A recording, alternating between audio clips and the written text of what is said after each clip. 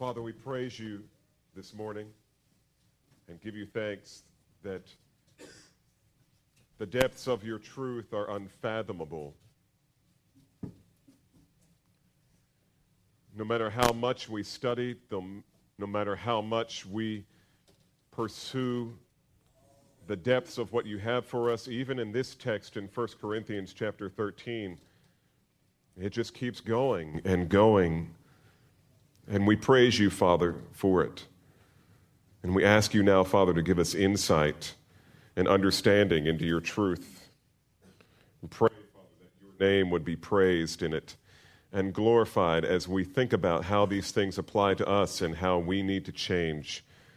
Oh, Father, be glorified in our time now. And pray, Father, for my own heart that you would speak to me. And Father, I pray that that would be the prayer of every person here, not that they wish someone else was here to hear these truths, but rather that we would consider our own hearts and pray that you would search us and to reveal anything in us that needs to change for your glory, Father, and for our own joy, we pray in Jesus' name. Amen. We continue our study of 1 Corinthians 13 this morning, the love chapter, as it's called. And let there be no doubt, it is not easy to love in a manner that's consistent with the Word of God. That's not how we're raised. It's not what the culture and our society teaches us. None of us are by nature good at loving other people. Some of us may be more merciful than others, yes, but none of us are particularly good at loving other people. Before we were born again, it wasn't even possible because nothing inside of us was motivated by a love for God. And so we could never love in a way that pleased him. But now that we have been given a new heart, a new nature, we have the capacity to love one another. We have the capacity to love one another as Christ loved us. We have the capacity to love one another biblically. Whether you're a married person and the person that you're struggling to love is the one you're married to, or whether the person that you're struggling to love is a person in your office, or maybe it's a sibling, or maybe it's a family member outside of your home, it really doesn't matter. I mean, some people may be easier to love than others, certainly. But overcoming your own selfishness and relating to people in a biblical manner, that's hard. That's hard, especially when the other person is being unloving toward you. But now that we have been given a new heart, we can do all things through Christ who strengthens us. And as we've been learning, loving one another from the heart, according to the Word of God, is the secret of making an impact on the world in which we live. And we're always looking for a new technique, a new strategy to make an impact on the world, to find a sense of significance in this life. And I guess those things aren't bad, as long as they're directed in a biblical manner. But beloved, the foundation of it all is simply learning to love one another the way God calls us to love. And so then the question, what is love? To love is to give whatever I have that you need because God wants me to. And what does love look like in practical terms? Well, Paul tells us in this text, 1 Corinthians 13, 4 through 7. And here's what it says. You can follow along in your Bible. Love is patient. Love is kind and is not jealous. Love does not brag and is not arrogant, does not act unbecomingly. It does not seek its own, is not provoked, does not take into account a wrong suffered, does not rejoice in unrighteousness, but rejoices with the truth, bears all things, believes all things, hopes all things, and endures all things. Now today we need to consider what Paul means by these words, does not rejoice in unrighteousness, but rejoices in the truth. What is that all about? And how do we bring that to bear on our lives? Well, on the one hand, just looking at the verses here, on the one hand we have unrighteousness. On the other hand, we have truth. Paul wants us to know that love is something that knows when it's time to rejoice and when it's time to refrain from rejoicing. And it's relative to either unrighteousness or truth. And so once again, we discover that love is something that is often active and engaged And at other times, it is passive. It is intentionally passive and restrained. There are times when love will laugh and sing and exercise unhindered boldness in our rejoicing, and that should be the case when we come together to worship God. Now, I'm not saying we get all crazy. The spirit of the prophets are subject to the prophets, Paul will say in the next chapter here. But it does mean that we should allow ourselves to express joy in the glory of our God as we sing these truths together week after week. It should do something to us. And sometimes it ought to be reflected in our posture and what we do with our hands and what we do with our faces and with our eyes. It ought to have an effect on us. That's why we sing. That's why we don't only engage in reading the text. We also sing the truth of the text. And God designed it that way because there's something about singing and singing together that ignites the fire of that truth in our hearts. And so there are times when we are called to love, when our love will cause us to laugh and sing and exercise boldness in our rejoicing. And yet there are times when love will be quiet and still as it exercises restraint over impulses to do otherwise, even when other people are laughing and carrying on all around us. So how do we know when it's appropriate to rejoice and when it's appropriate to refrain from rejoicing? How do we know what love for God and other people requires at any given moment? How will you know after the service is over? I hope you're not tempted to give way to laughing with one another in the middle of the service, unless I say something funny, which is rare. But sometime today, you are going to be tested to determine whether or not you are engaged in loving people and loving God as you should. How do we know what love for God and love for others requires in any given moment? This is a question I think Paul answers in this phrase. And so there are two parts to it. And if you're taking notes, this is number one. Number one, love does not rejoice in unrighteousness. Love does not rejoice in unrighteousness. It's interesting to me that Paul begins by emphasizing the kind of love that exercises restraint. Paul begins by talking about a restraining kind of love. As Americans, we tend to be a chipper people. We tend to laugh and get loud in our happiness.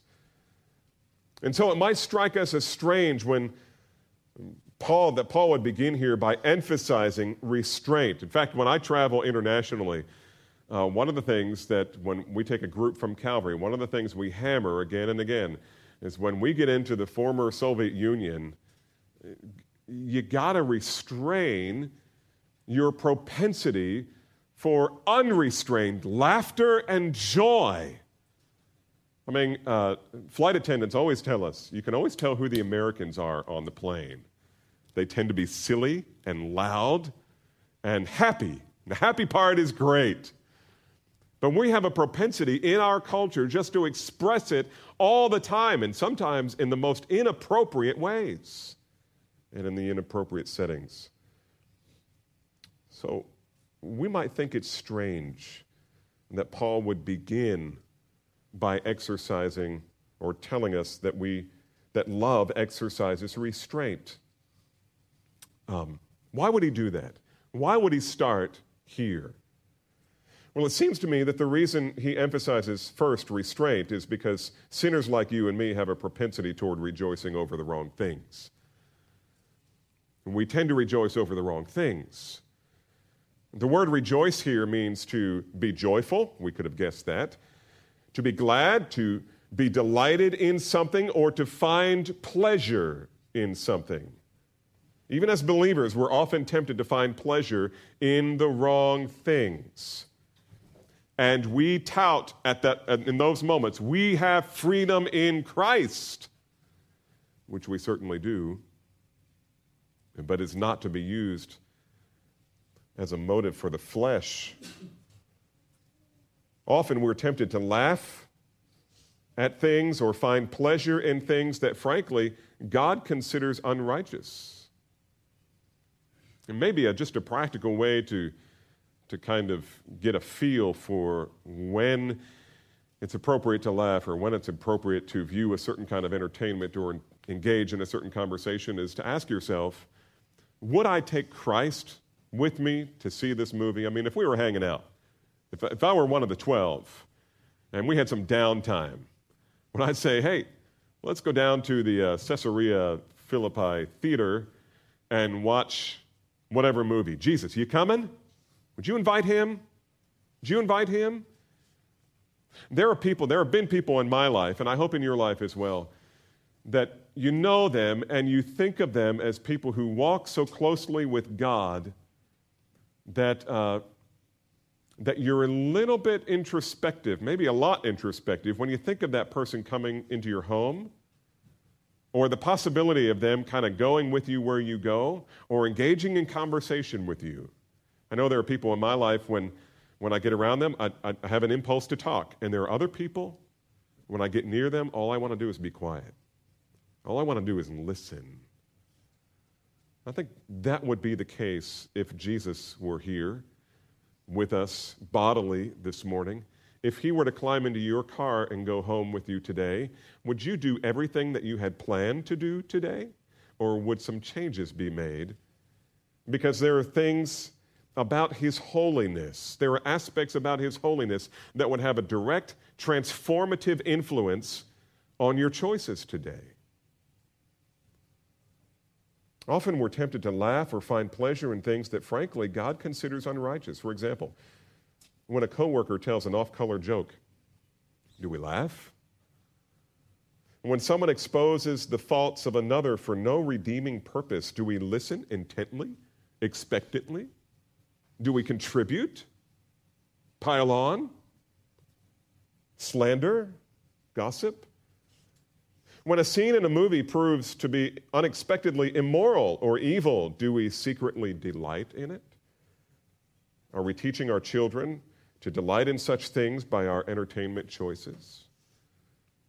When someone you don't like experiences a setback or a suffering, someone you don't like, do you advertise their misfortune? Do you talk about it for your own gain? When a government official has his sin or his foolishness exposed, do we rejoice? Do we turn on the radio and listen to other people rejoice and rejoice vicariously through them? You know, I don't know what you think about the current president that we have today, but whether you like him or not like him, there are imperatives of Scripture that should govern the way we speak about him to one another. When an acquaintance intentionally makes someone else feel uncomfortable or stupid, how do we respond? How do we respond?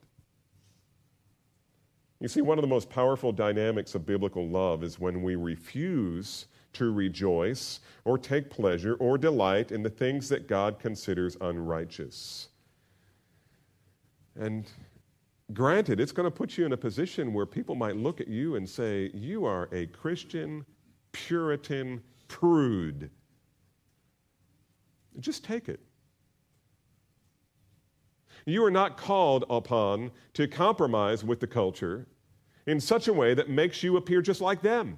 Listen, if we are exactly like them, then what do we have to offer them that they don't already have? Our lives are supposed to be different in the appropriate ways. Our lives should be very much like them in the appropriate ways. But sometimes we get what's appropriate and what's not all mixed up. And sometimes when someone says, do you remember that scene in that movie? The most powerful thing you can do in that moment to represent Christ is to say, no, I haven't seen that. I haven't watched that. By the way, people who engage in looking at pornography need to understand that when you trace the root to the bottom of that sin, you find a loveless heart. a loveless heart. In other words, you find a heart that does not love God and does not love other people, especially their spouse. What that person loves is the pleasure they extract from unrighteousness. And it's really easy to hammer on the whole pornography thing, but you know what? There are so many Christians who watch videos through Netflix or some other resource, and you're watching things that, if anybody else knew, if Jesus were sitting beside you, you'd want to go jump off the roof. Why? Because you may be justifying it in your mind, but the reality is, it is unrighteousness. It is unrighteousness. And to view it without shutting it off when those things happen in those scenes, call it what you will, but it is delighting in unrighteousness. It's delighting in unrighteousness. If you're a professing Christian, this is a scary place to be. William Scroggie once said these words, "What a man rejoices in is a fair test of his character." What a man rejoices in is a fair test of his character. What do you rejoice in? What do you rejoice in? What is it that turns you on? What is it that makes you happy? What is it that makes you jump up and down or laugh? You see, the true biblical love has a restraining quality to it. It has a restraining quality to it. A life lived before God is one that has a restraining effect upon us. It's not absolutely restraining, but it does restrain us from enjoying unrighteousness, or it should. It refuses to take pleasure in things that it believes God considers unrighteous. No matter what the culture thinks, no matter what our family thinks, no matter what our friends think, no matter what other believers may think. Listen, in a church this size, there's going to be a variety of standards that people hold to. And you know what? Some of them aren't good. Some of those standards may be justified according to our freedom in Christ, but they are in reality unrighteous. What does love require of you? I mean, when you begin to understand what love really is, that becomes a really relevant question. When you're having a conversation with someone else in the body, let's say you're a wife and you're meeting with some other women, and you hear one of the other women, and praise God, my understanding is from talking with the women and hearing testimony that this is a very rare thing at Calvary Bible Church, but not rare in the Christian community in general. When a wife comes and starts complaining about her husband, what do? Do you jump in and say, "Oh yeah, my husband does that too"? That's rejoicing in unrighteousness. What that woman really needs is for you to come beside her and say, "Sweetie, you know I love you." But that's not love. What you just did toward your husband, he doesn't know about it. That's not loving. That's not loving God. That's not trusting him. That's not going about dealing with sin, if it is sin, in a biblical manner. That's not love. You're not loving your husband and you're not loving God. And the reason that I'm being so bold to tell you that is because I love you. And men, there are so many ways, especially on the job, for you to engage in rejoicing in unrighteousness when you're with the guys you're working with. And a lot of it is not good. It's not good. I think I've told you this story before, but I remember one time when I was in seminary, I was sitting with some fellow students of mine, some friends of mine. We were taking a break. I think it was lunchtime. And we were carrying on a conversation, and we were in one of those American moments where we were just giddy and loud and laughing and carrying on, and I don't even remember what the issue was. And one of us in the middle of that unrestrained laughter kind of threw out an off-color joke, and most of us found it quite funny. But one of the brothers looked at the person who said it and asked, "What is there about my life that makes you think that I would find such a comment humorous?" And he said it in a way that made us all think, what is it about his life? There is nothing about his life. This is, of the 5 of us sitting at the table, this was the godliest among us. And you know what? He felt like he was compromising just sitting with the rest of us. In that moment, the rest of us had a difficult time liking the guy, but we all walked away respecting him and wishing that our character was as Christ-like as his. And you know how I know that? Because it's one of my few seminary experiences that I actually remember. It's one of those moments where God spoke to me outside of the class in such a powerful way that here I am, how many years? 15, 20 years later, and I still remember that lesson. I suspect this kind of love for God and love for people, the kind that does not rejoice in unrighteousness, is called for most often in 2 areas. Number 1, in our entertainment choices, and number 2, our conversation choices. The things we talk about and the things by which we choose to entertain ourselves. In other words, often love requires us to make tough decisions about what we choose to watch, listen to, read, on the one hand, and the kind of conversations we participate in on the other. What are your conversations like? When you're talking on the phone and you're at home and nobody else hears except the other person on your line, on the line, your best friend, what are you talking about? What are you talking about? Most of you met Pastor Jim, who was here a few weeks ago, who was the guy that mentored me and was the senior pastor of this church before me. And I've often told Brent and the elders, there's such a redeeming quality about my friendship with him. When I call him, it doesn't take 60 seconds for him to have me in the Scriptures. I've known him ever since I was 19 years old. And this has always been the case. You can't talk to the guy without him taking you to some text. And you don't feel like you're being taken to a text. He's just sharing the most wonderful thing that he'd experienced that week.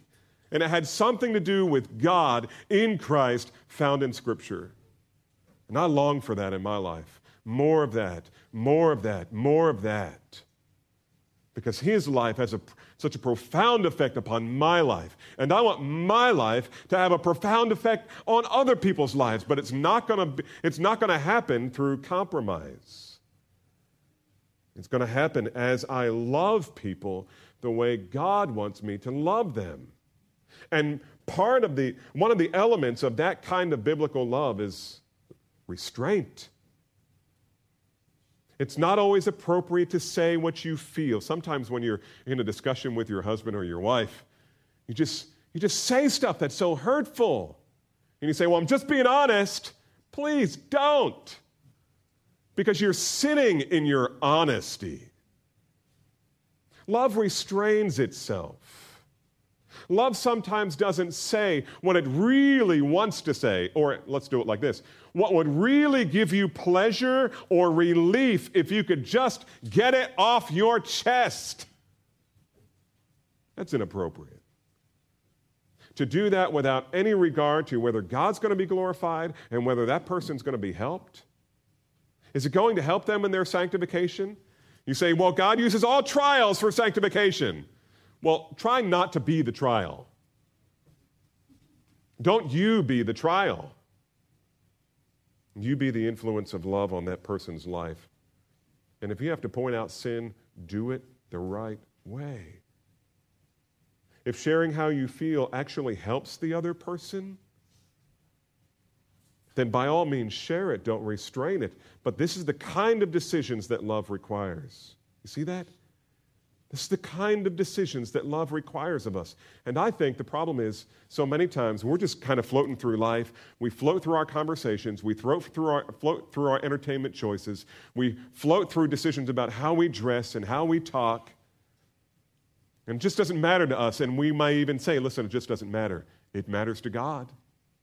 Love does not rejoice in unrighteousness.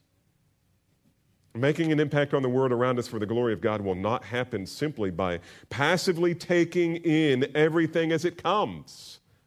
We need to evaluate what's coming. We need to make choices, and occasionally we need to take a stand. Occasionally. And please don't be Martin Luther about every little thing. Here I stand, I can do no other, so help me God. You're going to wear people out. Don't be like that.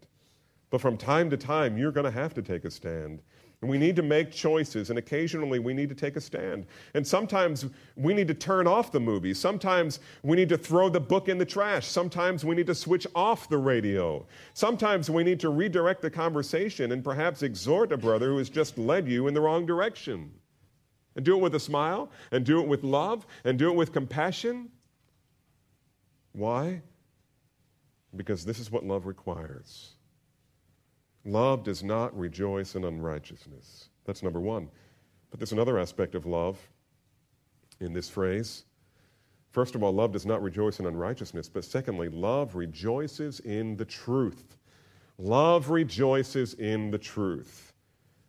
Now, we need to be careful here to not allow ourselves to think that true biblical love is dispassionate and stoic.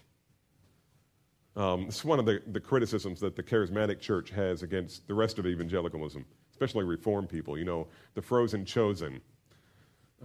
Because even the things that should bring to life the dead, bring dead things to life, even that, we don't allow it to move us because we're so afraid of being charismatic.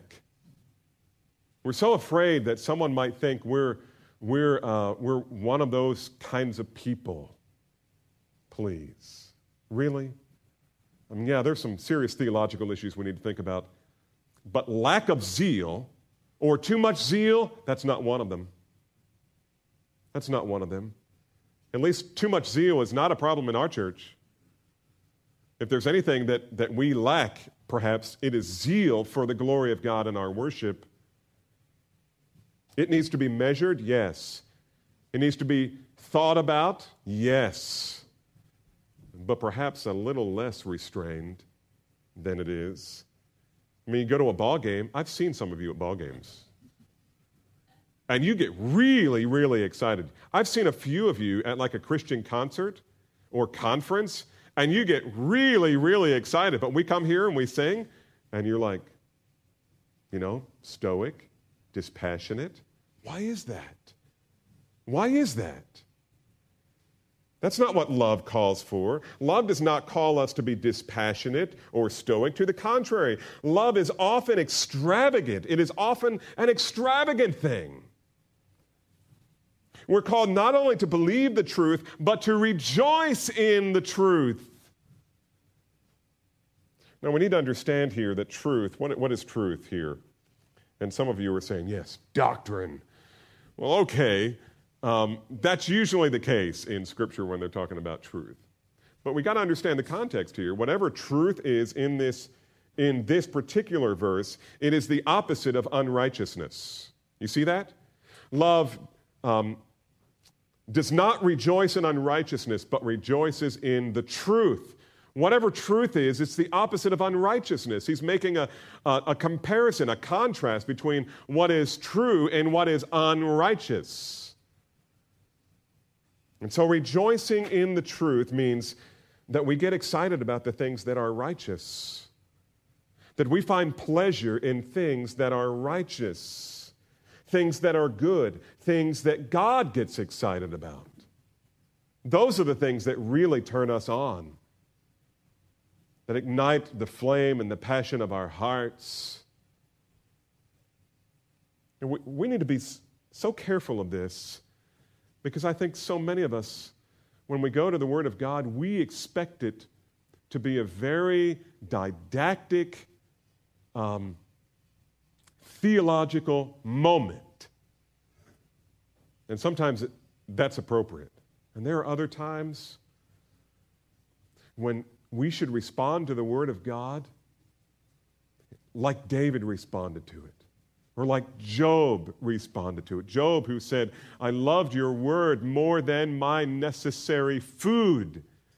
And David says in Psalm 19, which we're starting to memorize this week, we haven't mentioned that yet, but I hope you'll begin starting to memorize this with us, Psalm 19. But at the end of it, he says that the word of God is sweeter than honey out of the honeycomb. It is sweet to me. It satisfies my soul. It satisfies my desire, my hunger to be satisfied. We love sweet things. And what David is saying is, there is nothing sweeter to me than the Word of God. Rejoicing in the truth means when we get excited about the things that are good, the things that God loves. When someone repents and becomes a child of God, do you go, yeah, I remember when I did that? Where someone comes for baptism, are we bored by that? When someone repents and becomes a child of God, that should provoke all manner of rejoicing in us. There ought to be some backslapping, some handshaking, some singing, some praying, some card writing, some gift sending. There ought to be some kind of expression of praise to God and love for that person.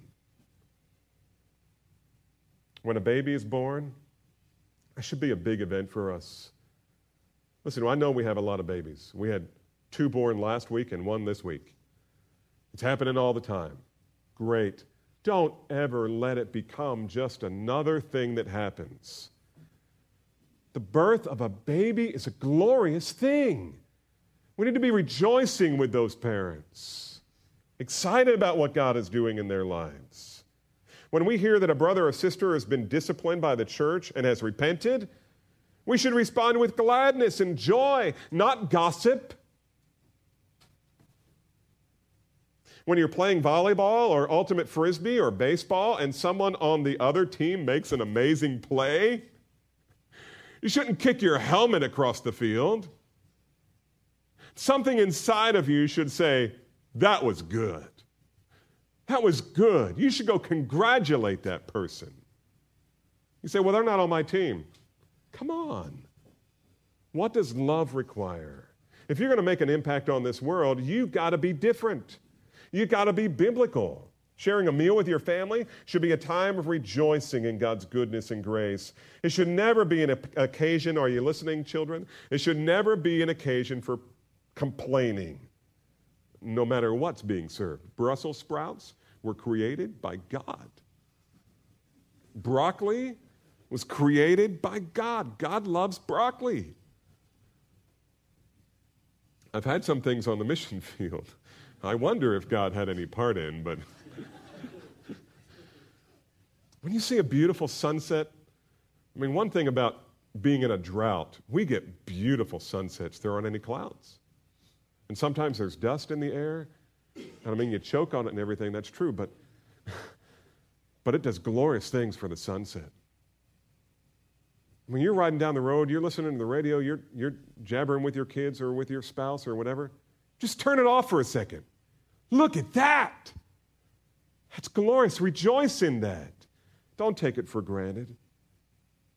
And when you see, and whether it's a beautiful sunset or if there ever is a day when it actually rains in Texas, we should rejoice in the rain. Rejoice in the rain. We're commanded to rejoice in the Lord, right? Rejoice in the Lord. And so we should rejoice in everything that pleases Him. Everything that pleases Him. How's your love this morning? How's your love for God? How is your love for other people? Would you say more often than not that you rejoice in unrighteousness, or does unrighteousness make you cringe with a holy discomfort? And one of the things that attracted me to my wife is she is so sensitive to things that sometimes I'm unsensitive to relative to righteousness and unrighteousness. And she can spot it, she feels it long before I do. Maybe it had something to do with growing up in New Jersey for me, I don't know. But I so love that about her. I appreciate that so much about her. She can see it coming long before I see it. Praise God for that. How's your love this morning? Are you known as one who is pretty stoic when it comes to responding to righteous things? Or do the good things that God loves really light your fire? Would you say more often than not that you rejoice in unrighteousness? Or does unrighteousness make you cringe with holy discomfort? Let me tell you a story that you all kind of know. It was unlike any day anyone had in this small village in Israel had ever experienced. Everyone knew the scandalous story about the local nobleman's son who had taken his inheritance early and went out to squander it on parties and loose living. Last anyone had heard of him, he was penniless, friendless, and living with a family of Gentiles on their farm, taking his meals with a herd of pigs. No surprise there.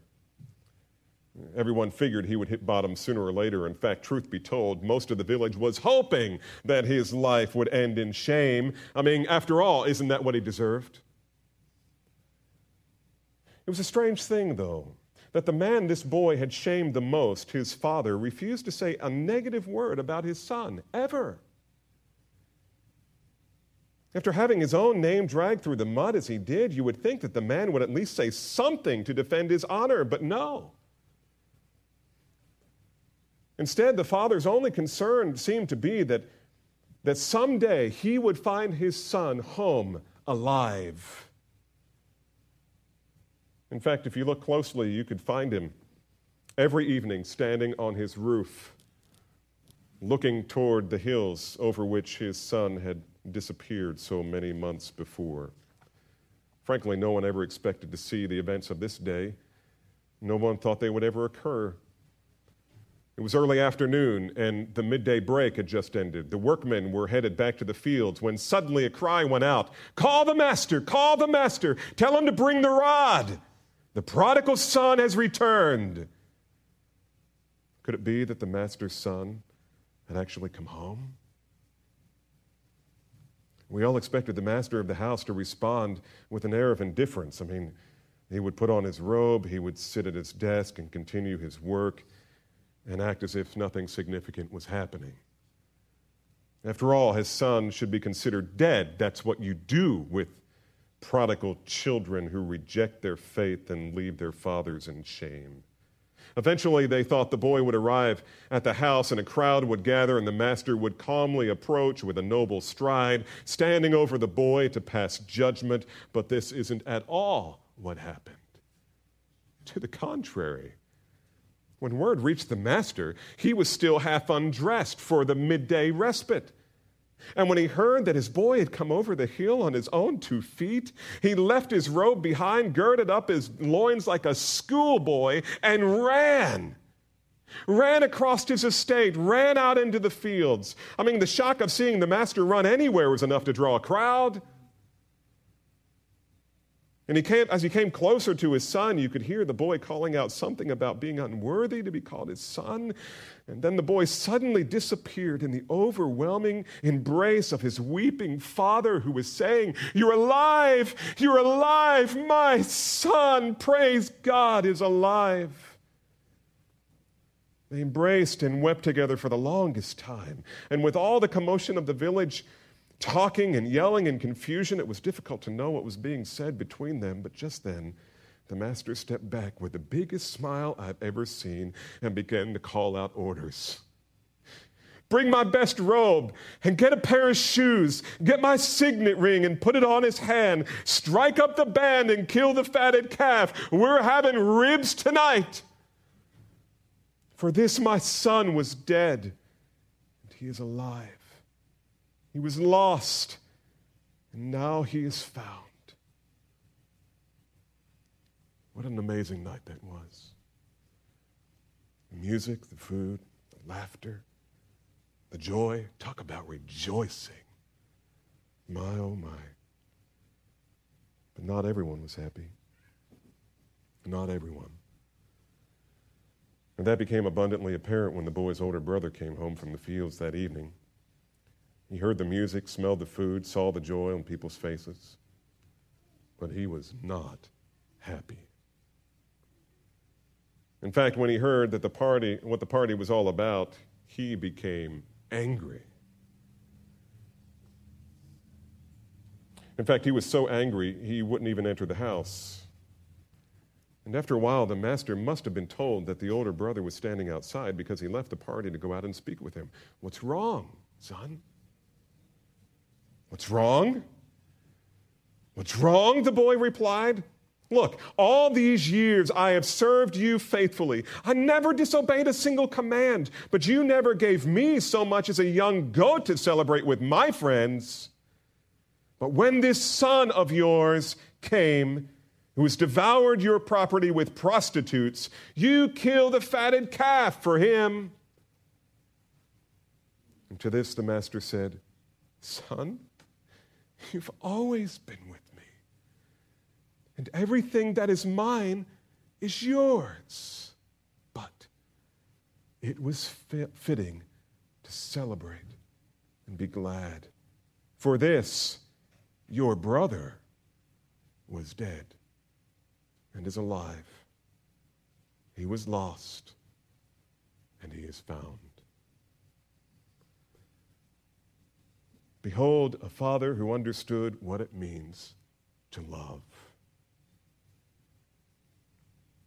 He rejoiced in the truth. He rejoiced in what was good. And behold, a son who would only have rejoiced if his brother had been found dead.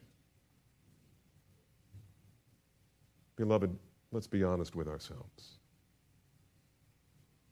Which of these two are more like me?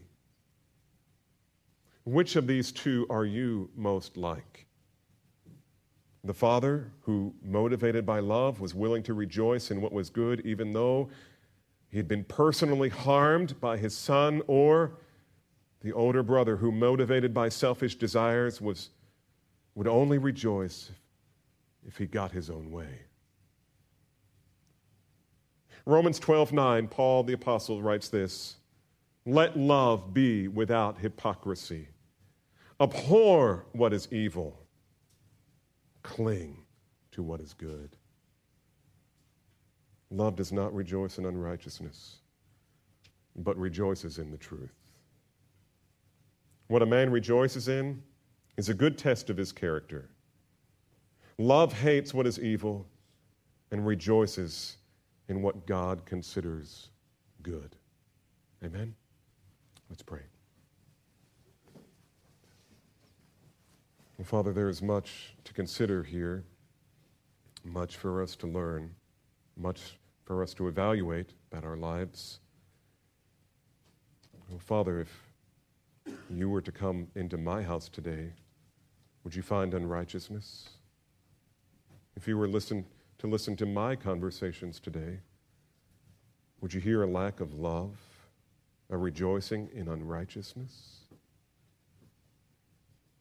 If you were to come into this church today and stand out at the playground or in the nursery or in Sunday school, would you find love that rejoices in the truth? Father, I pray that you would give us a heart that, like David, desires more than anything for you to search our hearts, to root out any wickedness in us, not to congratulate us ourselves that we are somehow better than other people. But are we like Jesus yet? Do we love the things that he loves? Do we hate the things that he hates? Do we laugh where he would laugh? Do we take a stand where he would take a stand? Do we love like that? Do we love you? Do we love one another like that? Oh, Father, we would be a loving people. We desire to be loving families, loving parents, loving children, a loving church. But, oh, Father, we have so much to learn about love. Teach us, Lord, and change us, we pray. In the name of our Savior, Jesus.